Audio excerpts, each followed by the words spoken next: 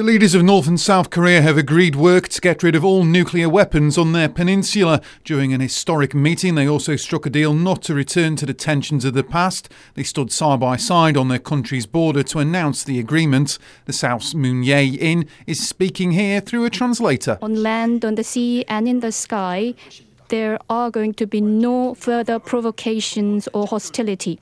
We are going to lay some measurements to prevent such confrontation. He'll travel to Pyongyang for a meeting in November. Cheshire's Police and Crime Commissioner has reacted to yesterday's crime figures by vowing to work with the acting Chief Constable to understand the reasons behind the rise. Recorded crimes in the county have risen by over 35% in the 12 months to last December. David Keane has called the news disappointing, blaming the increase on an upturn in vehicle thefts and burglaries.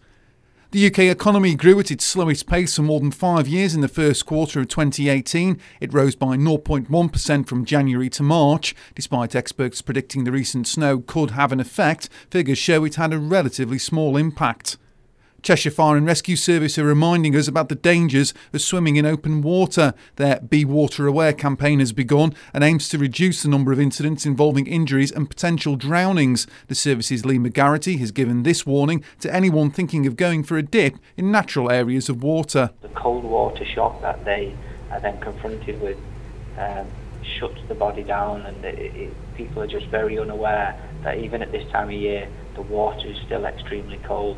Jim McDonnell is going to return to Coronation Street after being jailed for armed robbery in 2011. Played by Charlie Lawson, the popular character is due for release and will be seen on the cobbles in a few weeks. A spokesperson for the soaps described his comeback as explosive. And for these stories and more, go to silk1069.com.